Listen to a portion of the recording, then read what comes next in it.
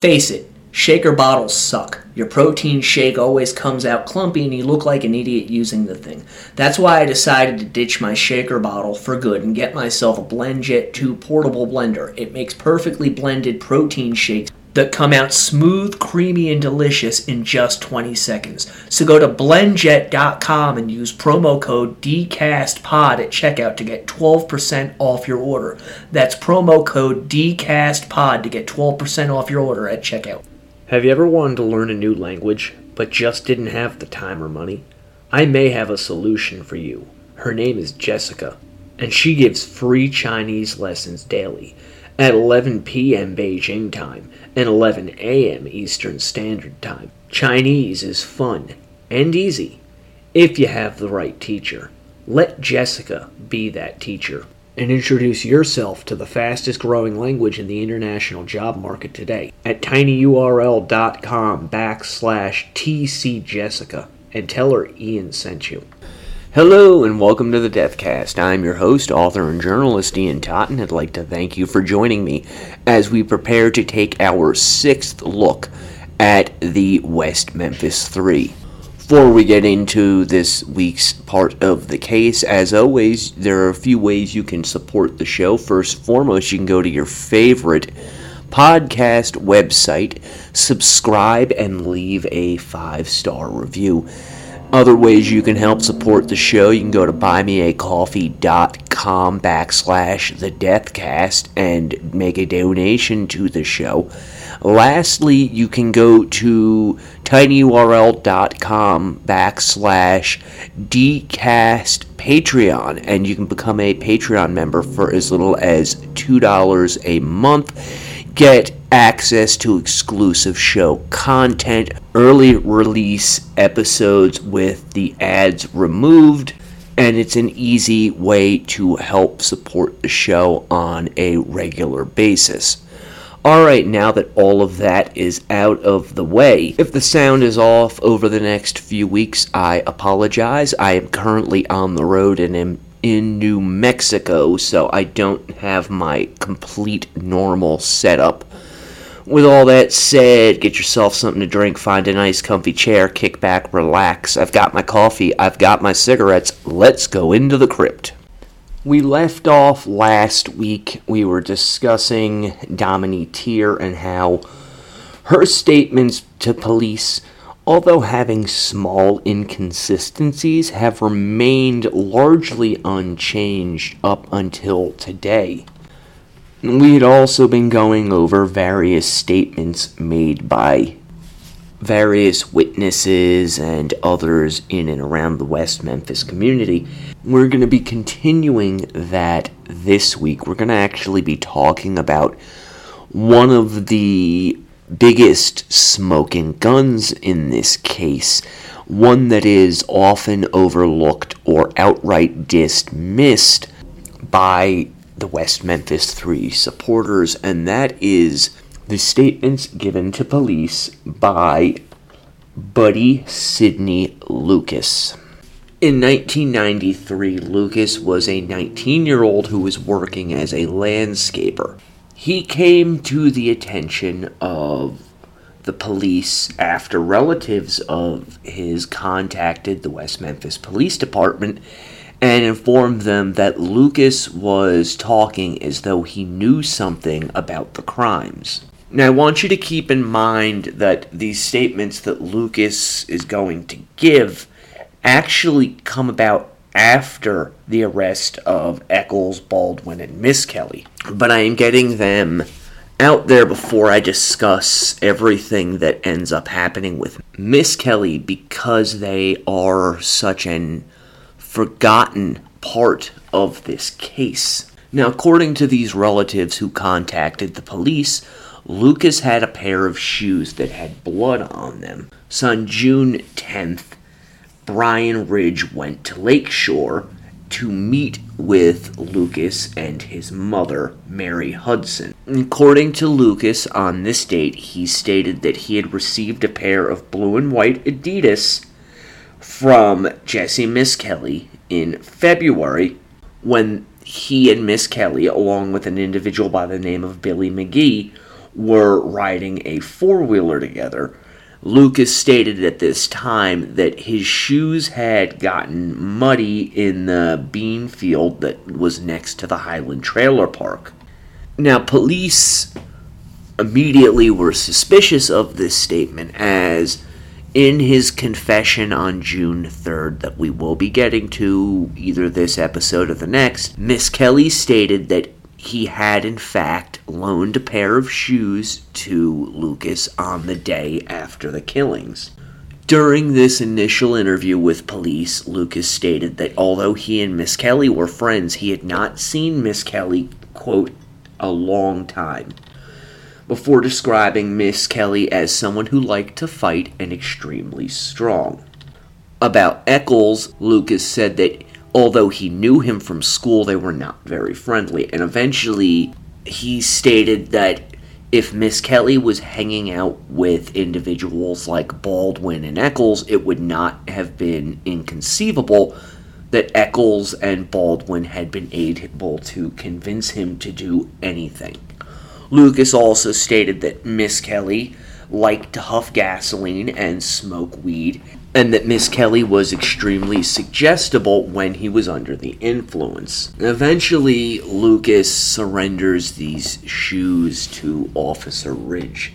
Now, the police knew that something wasn't jibing with what Lucas was telling them, so they went through the normal procedures. He was fingerprinted, there numerous reports were written up, all of which are on the mysite.callahan website.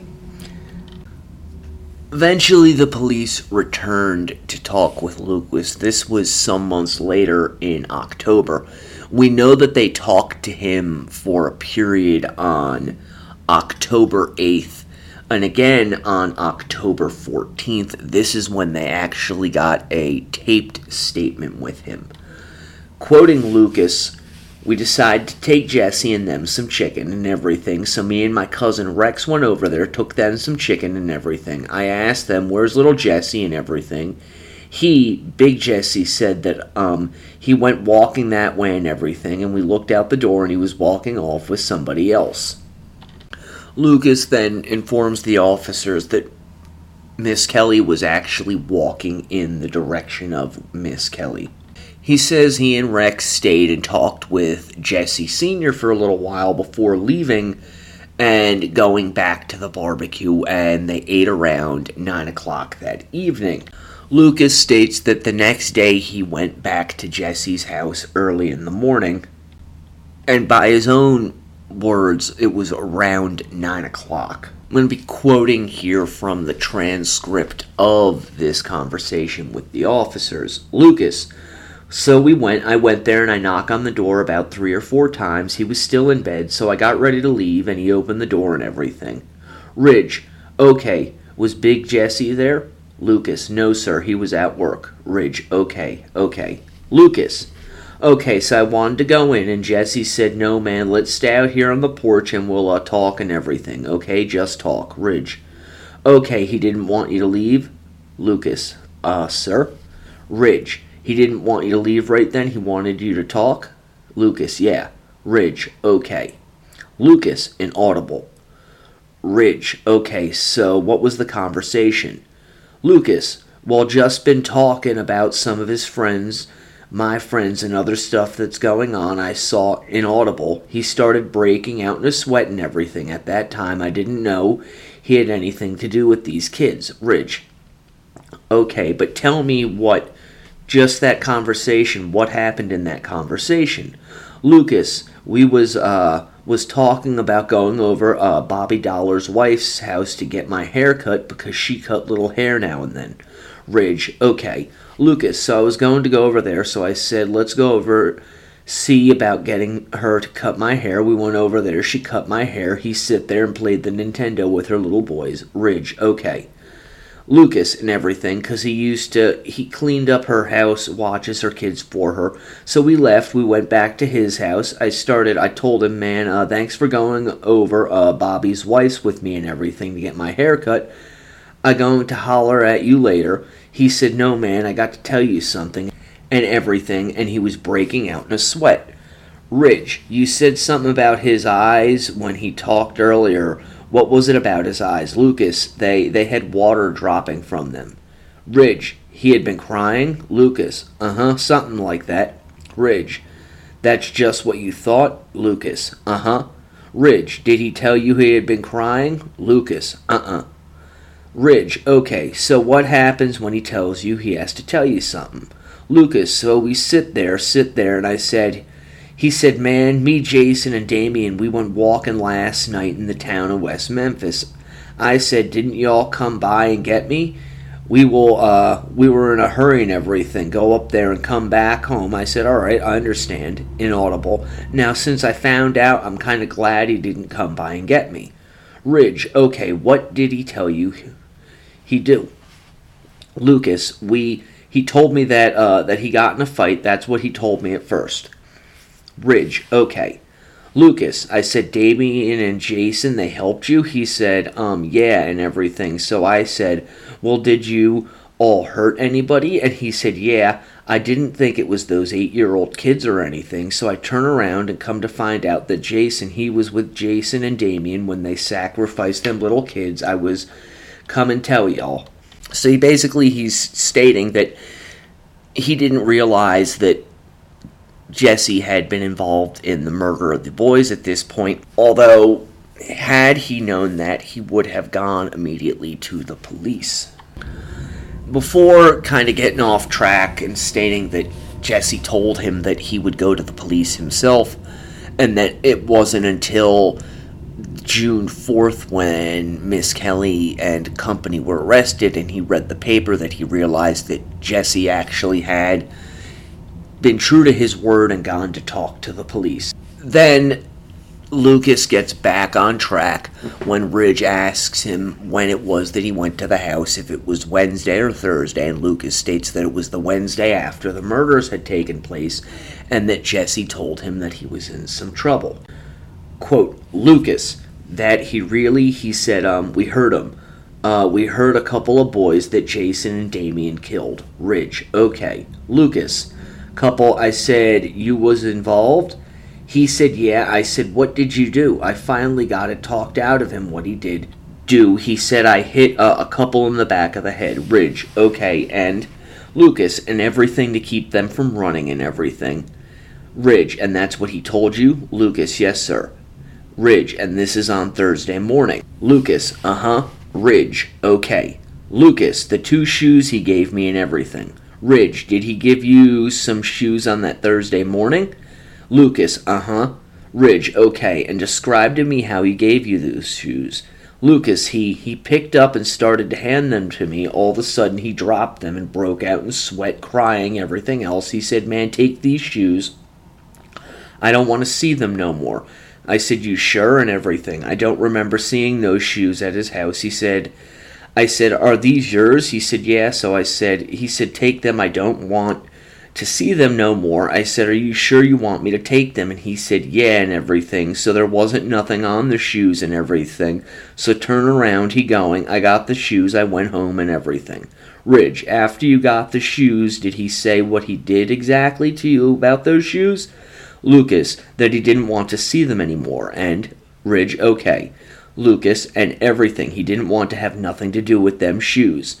Ridge, that's what he told you? Lucas, Ridge, okay, do you have those shoes? Lucas, they're up there where I'm living at now. Give them to you as soon as I get there. Ridge, that's an Earl? Lucas, Ridge, okay, describe those shoes for me. Lucas, they're white and black soles on them. Ridge, okay. Lucas, and I think they're Converse. I'm not sure. Like I told him, I'm not sure. Lucas goes on to inform the police that he'd worn the shoes a couple of times and that another individual by the name of Robert was currently wearing them. When pressed about why he did not come forward to the police, Lucas stated that he was afraid that if he went forward to the police, they might in turn lock him up for possible participation in the crime. He also stated that he was fearful of Miss Kelly and that if he had gone to the police Miss Kelly would have had someone hurt him. Lucas was given a polygraph examination that consisted of 9 questions. He answered no to, on Thursday, May 6, 1993, did Jesse Miss Kelly give you a pair of tennis shoes? This examination indicated that there was deception. He also answered no to, did Jesse Miss Kelly tell you that Damien Jason killed those boys? The examination indicated deception. Where were you when those 3 boys were killed? He answered no, and this indicated that Lucas was telling the truth. To explain away the answers that he had not been truthful of, Lucas stated that he was fearful of what might happen to his family. Later, investigators talked to another relative of Lucas's who stated that Lucas was fearful of being pulled further into the investigation. They also heard that Lucas may not have been home on the night of the killings, and from one co-worker that Lucas had been talking about the homicides in a manner that suggested to this co-worker that he, Lucas, may know something about the murders. The supporters of the West Memphis Three like to throw out the fact that Lucas didn't testify at the case, which meant that there was no credibility to his story. However, a private investigator that was tied to Damien Eccles' defense by the name of Ron Lax is very well known in this case for having scared off potential witnesses through really just underhanded means and intimidation. There's also the fact that, according to later statements from Lucas, he did not want anything to do with the case because the police had frightened and intimidated him. The defense also decided not to call him because they felt that his testimony and the statement that he had given to police might be used to impeach the statements of both Lucas and others. Another statement we get is from DeQuinta Dunham, who told the police that her son, William Winford Jones, quote, heard Damien stating that he pulled a fast one of the police and has been telling kids at Lakeshore that if they mess with him, he would do the same thing to them that he did to the 3 little boys. Jones himself told the police that Damien told him that he killed those boys and the police could not catch him, that the police will end up like those boys. He later told him he didn't kill them. He stated Damien is a devil worshiper and he is dangerous, and that he, William Jones, is afraid of Damien. In another interview with Jones on May 26th, Ridge interviewed Jones in a rather aggressive manner, and according to Jones, he, Eccles, and Tier were hanging out at Lakeshore when Eccles, who had been drinking, began talking about the homicides. Jones said he knew Eccles going back to the 7th grade, stating, quote, first he wasn't weird or nothing, but now he's gotten into that satanic cult stuff. In the police report, Damien stated to William that he killed the boys and that he had sex with them in the butt. He further stated that Damien told him that he used a knife and described the knife used as being about 8 to 10 inches long. Asked where this conversation took place, Jones said it was on Store Street in Lakeshore where we were talking in that little park up there, and it was like everybody in Lakeshore heard it. Damien had did it and he got questioned and everything, so when I was his friend, or used to be a friend, so I asked him, everyone want me to ask him, so I asked him and he said that he cut them and that, he had sex with them, molested them, and he was real drunk. Jones stated that the conversation happened between midnight and 12:30 a.m. Jones stated that Eccles further said that he had raped the boys before stating that he had used a little knife on them. Quote, he stopped there, and after he told me that, I freaked out. I talked to him a few more minutes and I left and went back to my aunt's house and told her. Jones said that there had been threats to his cousin's girlfriend, and Eccles, quote-unquote, threatened to cut their vaginas off or something like that. That's what they told me. He also stated that Eccles asked him about the night when they were drinking, and that Jones had to remind Damien what he had said, and that Damien had informed him that none of that was true, and had, in fact, only said those things because he had been really drunk. He stated he didn't believe Eccles when Eccles said that he had made the story up, as in his experience, people who get drunk more often than not tell the truth, stating that when talking about the killings, Eccles was excited or something. He described Domini as really weird, and that she talks to herself. When asked who Jones thought could have helped Eccles commit the crimes, Jones stated, "I think it would be Jason Baldwin, because, they are always together. Ever since this has happened, they kind of stay away from each other." This was roughly 11-minute interview, and Jones did continue to talk with the police and prosecutors after the arrest. As with other individuals in this case, after meeting Ron Lax, Jones recanted his story, stating that he had been lying. This was such a big deal that there was actually a hearing over Ron Lax and his methods, with Prosecutor Fogelman telling the court, "There's some information to indicate that this Lax may be intimidating witnesses, and frankly, I have never had this come up in a trial. In the other case, we have a videotaped statement of a guy who, after giving his statement, after he came out, the only concern he expressed to me was a fear of Jesse and his friends, and then I seek to talk to him further. All of a sudden, the police department gets a telephone call from Ron Lax saying this guy will not be coming in at that time, that his witness decided he needs a lawyer, and then recants his statement that he's given the police." Fogelman further went on to state, "I have never had a case where I've had this kind of stuff happen with witnesses that I have this with."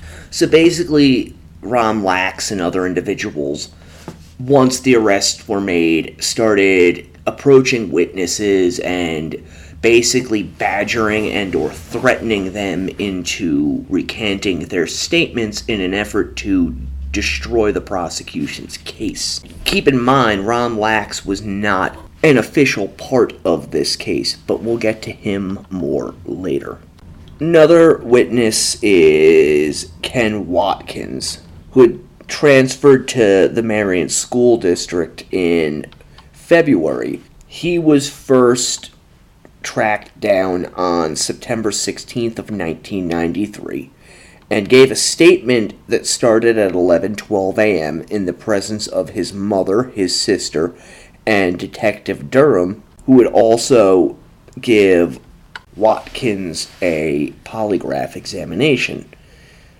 Watkins stated, "I skipped school with Domini to meet Damien to go to his counselor with him, but Damien didn't show up, so me, Domini, and Domini's mom watched TV until about 3:30 when Damien finally showed up. Then after that, we stayed there for a few minutes and went to Jason's house to get Jason." This contradicts the statements given by Domini and her mother, who said that Damien had in fact shown up earlier, and that Jason came over to Domini's house as opposed to them going to find Jason.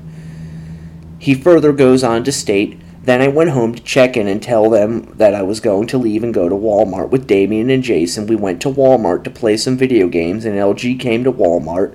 Then we went back inside Walmart to get away from him. Then I left about 5:30 to go home to babysit and eat, and then they came back around 7 and I went over early and played Nintendo." Watkins was an individual who tried to give Jason a alibi for the evening of May 5th. The problem is, as you can already tell, he left out a very crucial part of Jason's story, which all concerned parties, with the exception of Jesse Miskelly, have attested to having actually happened, that being Jason going over and mowing his uncle's lawn.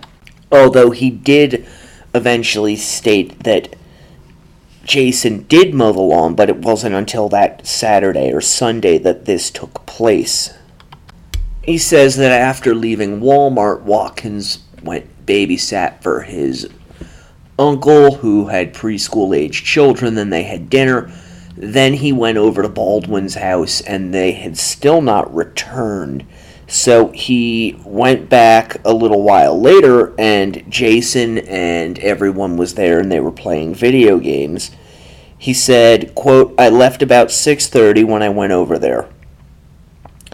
And Ridge asks, when did you go back home? To which Watkins says, quote, yeah, for about 15 or 20 minutes, then I went back over there and they were home, just his mom's boyfriend, Dink, I think it was his name, I'm not sure, then Damien, Jason, all of them were over there, Damien, Jason, Dominique, and me. And it's important to point out that nobody else ever placed any of them at Jason Baldwin's house at this point at night. Watkins stated that he left between 9 and 10 before clarifying it was 9 because Bonanza was on. I went home, watched a little Bonanza, then goofed off on the couch. He stated that Jason told him, quote, he didn't do it and he didn't know why he was a suspect, and that he had never even heard of Jesse Miss Kelly. Watkins was given a polygraph examination. When asked, are you involved in any way in the murder of those 3 young boys, he answered no, and deception was indicated. He also answered no to, has anyone told you that they were involved in the murder of those 3 young boys? Again, there was deception. He was truthful when answering no to, were you present when those 3 boys were killed? And upon being confronted about the answers he was given, Watkins basically told the cops that he felt involved because he didn't tell the police what Eccles told him. Watkins stated that on Friday, May 7th, Eccles told him he was there with 2 others when the boys were killed. He said, quote, Friday we were walking, me and Damien, about 4 to get Dominique. Ridge, okay, you were walking from Watkins, Lakeshore, because we had to go to get, yeah, Ridge, and where were you going? Watkins, Walmart. Then we walked on the overpass, which Damien and Dominique said that he was there, and a couple of other friends, a few people. Ridge, now, what's he talking about when he says he was there? Watkins, he said that he knows who killed the little kids because he was there with a couple of people, and I started talking about something else. Ridge, you mentioned a few minutes ago that Damien said he wanted to be a part of a group or had been being picked on. When did that conversation come up? Watkins, it was before that conversation came up because everybody was picking on him and laughing at him and all that and talked about him, and he said he wanted to do something that no one would pick on him or talk about him or anything. He wanted to do something. Ridge, you used the word drastic a while ago. Watkins, yeah, drastic. Ridge, what were his words? Watkins, he wanted to do something drastic so no one would talk about or, tease him. Then we got in that conversation when he said that he was there and he know who done it. Ridge, okay, the conversation where he says people were talking about him. People were picking on him and he wanted to do something drastic so that they wouldn't do that anymore. Where were you at when that conversation took place? Watkins, on the bridge, on the overpass, going to Walmart. Ridge, okay, he said he wanted to belong to a cult. Watkins, he said he wanted to belong to something. Ridge, wanted to belong to something. All right, was something said about a cult? Watkins, nuh-uh. Then a few days later, I was talking to a girlfriend of mine. She said that he used to be in a cult, but he got out of it. I guess he wanted to join again. Ridge, okay, about what time was it? You were on the overpass and he told you he was there when the boys were killed. Watkins, about 4. We went to Walmart and got Dominique and came back. Ridge, Friday you were walking from Lakeshore to Walmart with Damien and he tells you that he's tired of being picked on and that he had done something drastic, and then a few minutes later he tells you that he was there with a couple of buddies when... Watkins, when it happened. Ridge, when it happened. He's talking about the murders? Watkins, the murders. Ridge, is that what he said? Watkins, he said I was there when the 3 little kids got killed. That's what he told me. They gave Watkins another polygraph test, and he was asked 4 questions concerning the case. Did Damien tell you how any of those 3 young boys were killed? Watkins said no. No deception was detected. Did Damien tell you that he was there when those 3 young boys were killed? Watkins said yes. No deception. However, deception was present when he was asked, did Damien tell you who all were present when those boys were killed, and did Damien tell you who killed those 3 young boys? It's just my personal opinion. I think that some of these conversations may have taken place. However, I believe it more likely than not that Watkins learned something, and because he considered Jason really his only friend in the area, he wanted to go out of his way and try and help Jason to get out of it, and he was willing to throw Damien Eccles under the bus in order to do it. Watkins gave a second statement where he described May 6th, stating, "I went to school, Jason went to school all day until we got home from school. Then we were all sitting over at Damien's waiting for Jason at his house. Then Carl came over." Ridge, you say Carl? Carl who? Watkins. Smith, right across the road. Ridge, from Jason? Watkins, yeah, and we were sitting there listening to some music and playing Nintendo, some of it. Then Jason's mom calls and says that 3 kids have been murdered and, behind the woods back there, behind the trailer park. Then none of us believed it. Well, I didn't, Carl didn't. Ridge, what did Damien have to say about that? Watkins, Damien didn't say nothing. He was just sitting there being quiet. Ridge, so when Jason's mother called and Damien heard the news that 3 boys had been killed, did he react at all? Watkins, he just sat back there and just did nothing. According to Watkins, Baldwin took the phone call and informed the rest of those present. He stated that Baldwin was, quote, going crazy, like, oh my God, and all that, like he couldn't believe it. Ridge, or was he scared? Watkins, well, I don't know if he was scared. Either one, he just got scared. Ridge, now you mentioned when a tape was brought into the house. When does that occur? Watkins, Carl brought next door to his house. They got a tape, and he came back, and me and him went in there to put it on, and Damien and Jason went in the living room to talk. Ridge, okay, and when you came out of the bedroom, Watkins, they stopped talking and started talking about something else. Ridge, so they were obviously talking about something they didn't want you to hear? Watkins, yeah. Watkins then talked about May 5th, stating that when he left Walmart, Damien and Dominique told them that they were going to the bowling alley. And really the only part of his story that has panned out is that Dink Dent, who was Jason's mother's boyfriend at the time, did state that Ken Watkins did show up at the Baldwin house around 6:45 on the night of the 5th. Ken Watkins ended up taking 2 polygraph examinations, and both of them indicated that Damien Eccles had told him something pertaining to the murders and Damien's involvement in them. As with the other individuals I've discussed, Ken Watkins recanted his story after being paid a visit from Ron Lax. So there we have some of the major statements from witnesses. Another aspect of this case that is often pointed to when discussing the guilt or innocence of the West Memphis 3 is the occult angle. As discussed in previous episodes, Jerry Driver and one of his subordinates in the juvenile court system had brought Damien Eccles to the attention of law enforcement, not only because of the things that Eccles had been involved in, the things that he had said, but also because they got a sense upon seeing the crime scene on May 6th that there might be some occult involvement in this.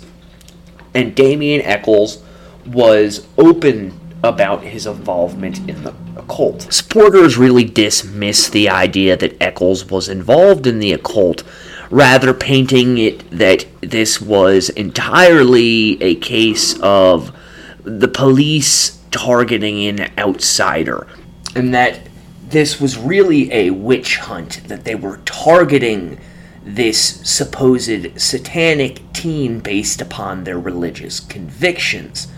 As we have discussed in prior episodes, the idea of a satanic or occult background to these crimes really did not arise until after the arrests. Yes, the idea was there among certain members of law enforcement, but this was not an idea that they pushed or made public.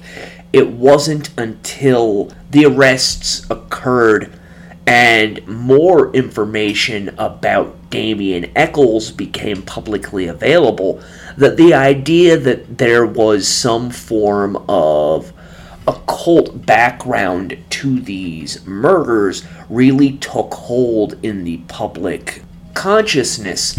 And this wasn't as it had been in the 1980s when we had the Satanic Panic targeting preschools and things of that nature. This was a much more low-key acknowledgement that it was very probable that some form of occult influence was present in these crimes. Yes, the West Memphis Police Department did contact Dr. Dale Griffiths to get his take on what they had on the crimes. If you don't know who Dr. Dale Griffiths is, he's a rather controversial figure, not only in the West Memphis 3 case, but in law enforcement in general. In fact, my friend Ed Opperman did a number of interviews with Dale Griffiths that you can find at the Opperman Reports page on Spreaker, but also in the Opperman Reports archives on Patreon. Griffiths really can't verify anything that he says. If I'm not mistaken, I haven't looked into him in a very long time, and I haven't looked into him much for this case. His degree, his doctorate, came from like a mail order school of some description. He was a member of law enforcement, but his credentials are somewhat sketchy.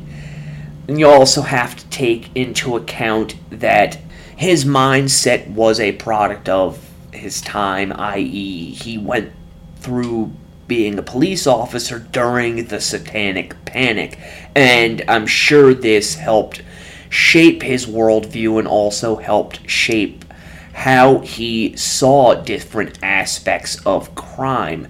And it's unfortunate that he was involved in this case because he does give credibility to the idea that there was a witch hunt at play here. That being said, there was evidence besides the testimony and the beliefs of Dale Griffiths that there was not only occult activity involved in this case based on the perpetrator's beliefs, but there was also evidence that there was a fair amount of occult activity occurring in Crittenden County, which is where West Memphis is located. There's the story of the old Dabbs school, which had been found to be decorated with various occult symbols, as well as evidence that rituals of some fashion had taken place there. This school burned down prior to the investigation of the murders taking place. But there were also numerous other sites in and around the area where it was obvious to those who came upon them that something out of the ordinary had taken place there. There was evidence of bonfires, animal sacrifice, carcasses of animals were found at these sites. So the idea that the police would begin to suspect some form of occult involvement, particularly after speaking with Damien Eccles and putting him into the category of a person of interest, is not unheard of. And these people in the supporters camp that, like to lambast the fact that the police made a big deal out of the fact that, there may have been occult involvement, are the same type that don't believe that these types of groups don't really exist, when there is ample factual evidence out there to the contrary. I'm not talking about the nonsense that you see from conspiracy theorists where, the world is secretly run by an occult cabal of evil men who practice animal and child sacrifice, as well as child sexual abuse in order to gain power and appease their gods. I'm talking about cases where it's demonstrably provable that the perpetrators were involved in either occult or satanic activities and beliefs, and that those activities and beliefs influenced their actions in the commission of their crimes. We can look back to cases that predate the West Memphis Three for evidence of that, such as the cult founded by Adolfo Costanza, known as the Narco-Satanists, who committed many murders at the border between Mexico and Texas in the mid to late 1980s. You also had the Beasts of Satan operating out of Milan, Italy, Richard Ramirez, the Night Stalker out of Los Angeles, and the Chicago Ripper Crew, to name a few. So we do have a historical basis for this and for the police to begin suspecting this just based on the information they had, what they saw at the crime scene, as well as what they were told by the individual who became their top suspect. Now, it's my own personal opinion that the occult aspect of these crimes was really secondary to the main purpose of the crimes, which was to make the two individuals at the center of them, Damien Echols and Jason Baldwin, feel powerful, because these were two disenfranchised young men who felt slighted by society and powerless in their own lives. And I believe that in enacting these killings, it gave them that sense of power, of being in control, that both of them had craved for so long. And if you do not believe that this is the case, I point to Jason Baldwin, who in his memoir, or whatever the hell it was that came out after their release from prison, he talks about going into prison, and on the very first day, this 17-year-old boy targets the biggest, baddest prisoner in the prison and takes him down.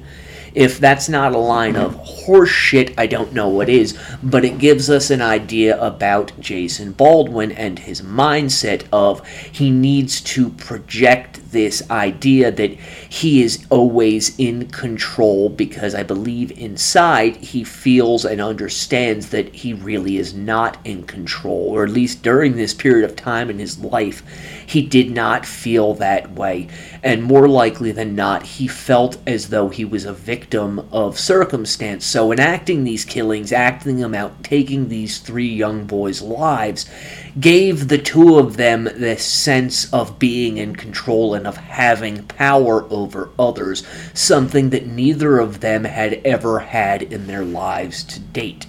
But we do need to look at some of the significant statements made by Damien Echols prior to his arrest to the police that further fueled this idea that occult practices were involved in these murders. And again, it's not because I believe that was the main purpose of these murders. I think that the occult aspect was secondary and was really more of a way for them to try and strike fear into the community. But it is important to look at these aspects and line them up with the facts of the murders as we know them.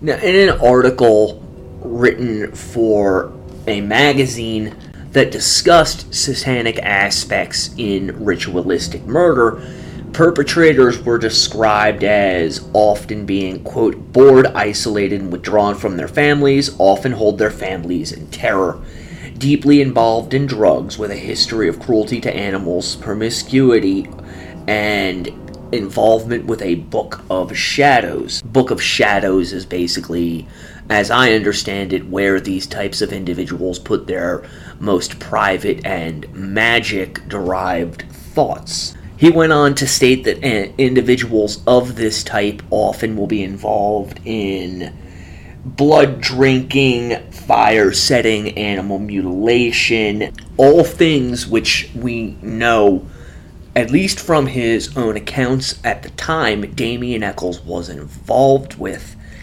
Animal mutilation aspect of it is a little difficult to prove, although there is a lot of witness statements from people who came forward saying that Damien was involved in this kind of thing. They had seen him involved in this, and he had also told them that he was involved in this. Oftentimes they involved dogs, and we do know that at the time of his arrest, Damien Eccles had the skull of a dog in his bedroom, although he never really explained where this skull came from. One story from a witness describing the skull states that Damien had actually taken the head of an animal that he had found wounded, and which he had tortured with a stick, stabbing it in the intestines before cutting its head off in order to get his hands on the skull. Detective Brian Ridge described how he came to the conclusion that there may have been possible occult involvement in these crimes, stating, "Several indicators at the crime scene convince me that it is a cult-related killing, one of these being the fact that there is an overkill. The fact that there was more injuries than was necessary to actually kill the children. There were tortures involved, the removal of the penis. A penis is a symbol of power, according to Damien's own statement. Water has satanic symbolism, according to Damien's own statement. Items are returned threefold. 3 is satanic importance and symbolism. Crossroads area, meaning neither in the middle of a community but not in the extremes of nature. It's sort of a neither in the city or out of the city, neither public nor completely private. Cult meeting. Most cult meetings or rituals are held in deserted, isolated areas, wooded areas away from people. In blood rituals, many times parts of the victim are removed, possibly eaten or kept for use in the other way. The notation being that the penis was not found. The bodies were in the nude. The satanic term for that would be skyclad. Stab wounds. Patterns may have been done for the purpose of bloodletting. Incisions to the sex organs or mutilations, cuts, and bruises. Being a clean site, satanic or occult symbolism would mean that a clean site would have been noted. Injury patterns. Most sites would be on private property. This is a private property. It's not public property, not normally traveled. The mutilation. Sex organs will be mutilated or removed. Their victims will be males. Penis or testicles will be removed. The eyes will be gouged. These are some notes I've taken from some research I've done in the occult. Now that's taken from Ridge's testimony at the trials. It should be noted that Ridge did state that while he had consulted with Dr. Dale Griffiths, he had not used any of the materials that Griffiths had provided him with, as he did not want to taint his investigation and wanted to reach whatever conclusions it was that he was going to come to on his own. And if you're one of those who's hearing this and thinking, yeah, but that doesn't prove anything, when Damien gave these statements about the mutilation to the police, this was not public knowledge.